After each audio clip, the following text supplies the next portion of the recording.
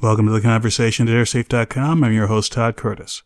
On July 13th, 2015, I had a conversation with CJOB Radio of Winnipeg, Canada, with host Charles Adler, where we discussed a number of issues, including the kinds of compensations that passengers may get when airliners are delayed overnight or for some long period of time, and also my thoughts on the new seating configuration that was proposed by some airlines in the media recently, a configuration that would end up packing more people into the airplane, and the possible safety implications of such a configuration.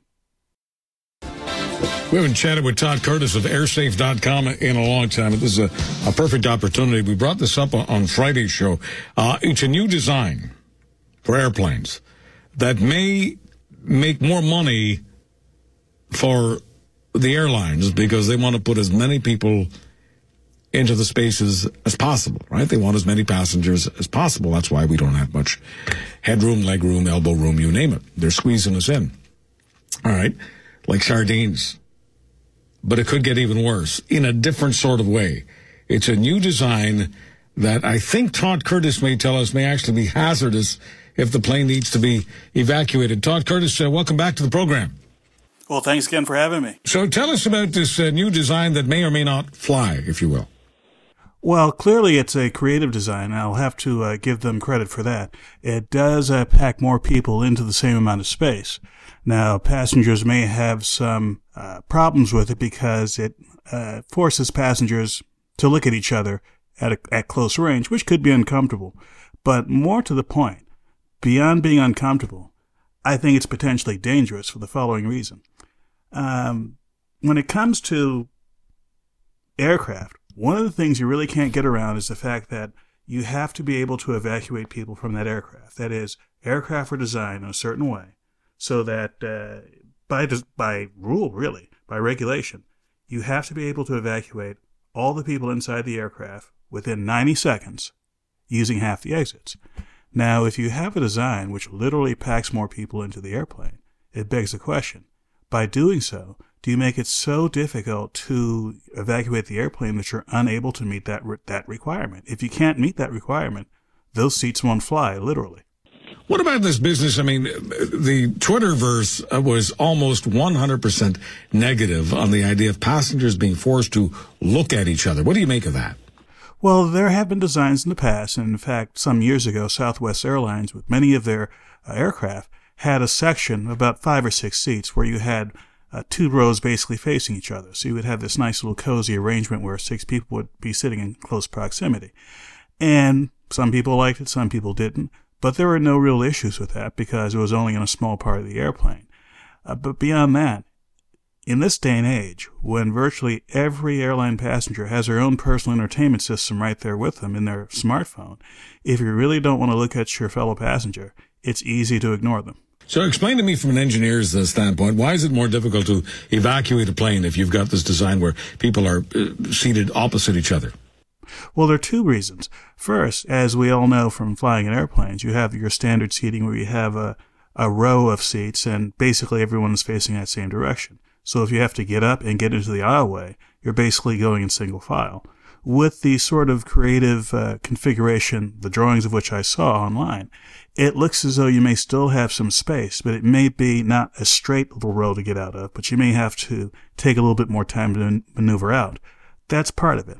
The other part of it is the ultimate goal of this new configuration is to put more people in the same space. And although it's possible to design newer aircraft with more exit doors, basically what you're talking about is the installed base of aircraft right now, thousands of airliners around the world, have a certain number of doors. Those won't be made any bigger. They can't be expanded. You have to work with what you have. We're talking to Todd Curtis of airsafe.com. He's worked for companies that make airplanes. He's also worked for the U.S. Air Force. I want to ask you about flight delays and the rights of a passenger, but let me just start out with this. I mean, people have all sorts of complaints about airlines, including the delays, sitting on the tarmac or whatever. Are there, in the country that you're living in, Todd Curtis, in the USA, are there passenger rights enshrined in any kind of legal document right now? There are no legally binding, no regulatory passenger rights that exist right now in the United States beyond some very limited rights when it comes to the airplanes that are on the tarmac and sitting there for several hours. There's some limited amount of compensation that passengers can have. But for the most part, when it comes to domestic flying, how much compensation, if any, an airline gives to you is up to that airline. And much as is the case with many of the major carriers in Canada, they may go out of their way to explicitly have some guidelines saying they will provide such and such and such situations. But there's no regulatory requirement in the U.S. to do so. Right, and the reason I'm asking is because the word right is a legal term, and I just find, I don't know if you feel the same way, but I just find that word is used in such a casual way, and oftentimes it's used in a way that's completely inappropriate because there is no legal right, there is no legal foundation for that right. So I guess what people are trying to say, whether they're journalists or others, they're trying to say privileges, but they call privileges rights. Well, again, I'm no lawyer, I'm not going to play one on radio. But we're dealing with a situation here where you have the generally accepted terms of what they mean. Then you have the actual contractual relationship that exists between an airline and a passenger. There is something called a contract of carriage, which every airline has, which spells out what they will do in certain situations and what they're responsible for. And in most cases, when it comes to common delays, the contracts of carriage don't really give the passengers that many rights. Now, there are some situations, especially when it comes to international travel, which because of generally accepted regulations for international travel, there are certain compensations that happen between certain countries. And again, if you're flying to and from the European Union, there are certain rules that apply that may not apply when you're flying between Canada and the U.S. Let me give you an example. It was years ago. I was taken to an airport which I didn't want to go to, but it was because of weather.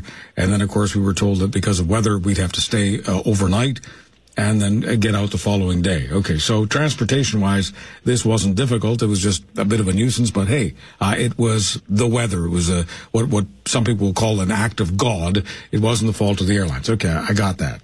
But when it came to staying somewhere overnight, when I asked the person attached to the airline, so what do you want me to do? The person who obviously was overwrought with all sorts of issues said, "You're on your own, man. You're on your own." Here's my question. Are we on our own, or in general, is there some sort of understanding that if you've got to stay over a night, that the airline will accommodate that by A, finding you a room, and B, most important, paying for it? Unless there's a contract in place, unless there's certain rules in place, especially when I talked earlier about certain bilateral relationships between countries. In most cases, especially for domestic travel, not just in the U.S. and Canada, but around the world, if you're on a domestic airline, there's a domestic flight, there's a weather delay, act of God, what have you. In most cases, you are literally on your own. They may, out of the goodness of their heart, offer you something in the way of compensation. It may be a voucher for a meal. It may be a discounted ticket in a future flight. But as far as providing you with hotels when you need it most, in most cases, no. So I didn't have a legal right. I wasn't entitled. I didn't have that privilege. If they had decided to privilege me with that, that would have been fine. I would have accepted it, but they didn't owe it to me. That's correct. Now, of course, one can make the argument that one can always buy third-party insurance of some sort that will deal with trip cancellations, with unscheduled overnight stays, etc., where you'll be compensated. But again, that's a step that most people don't take because the common assumption is that, come what may, they'll get to their destination.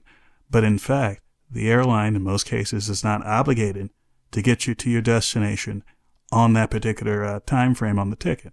And if it happens that you have a 5-hour, 6-hour, 25-hour delay, they may be forced to give you something because of bad public relations that comes from that, especially in this day and age when every passenger may tweet to their heart's content about just how awful the situation is.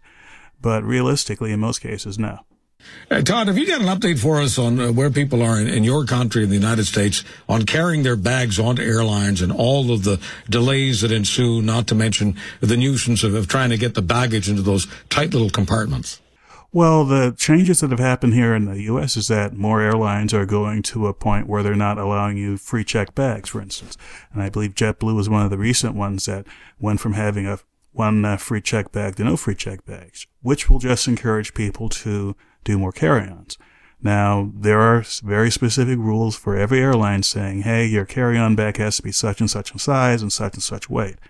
And in most cases, there's not going to be a problem if you go a little bit overboard with it. But realistically, many more people are trying to pack much more into their carry-ons.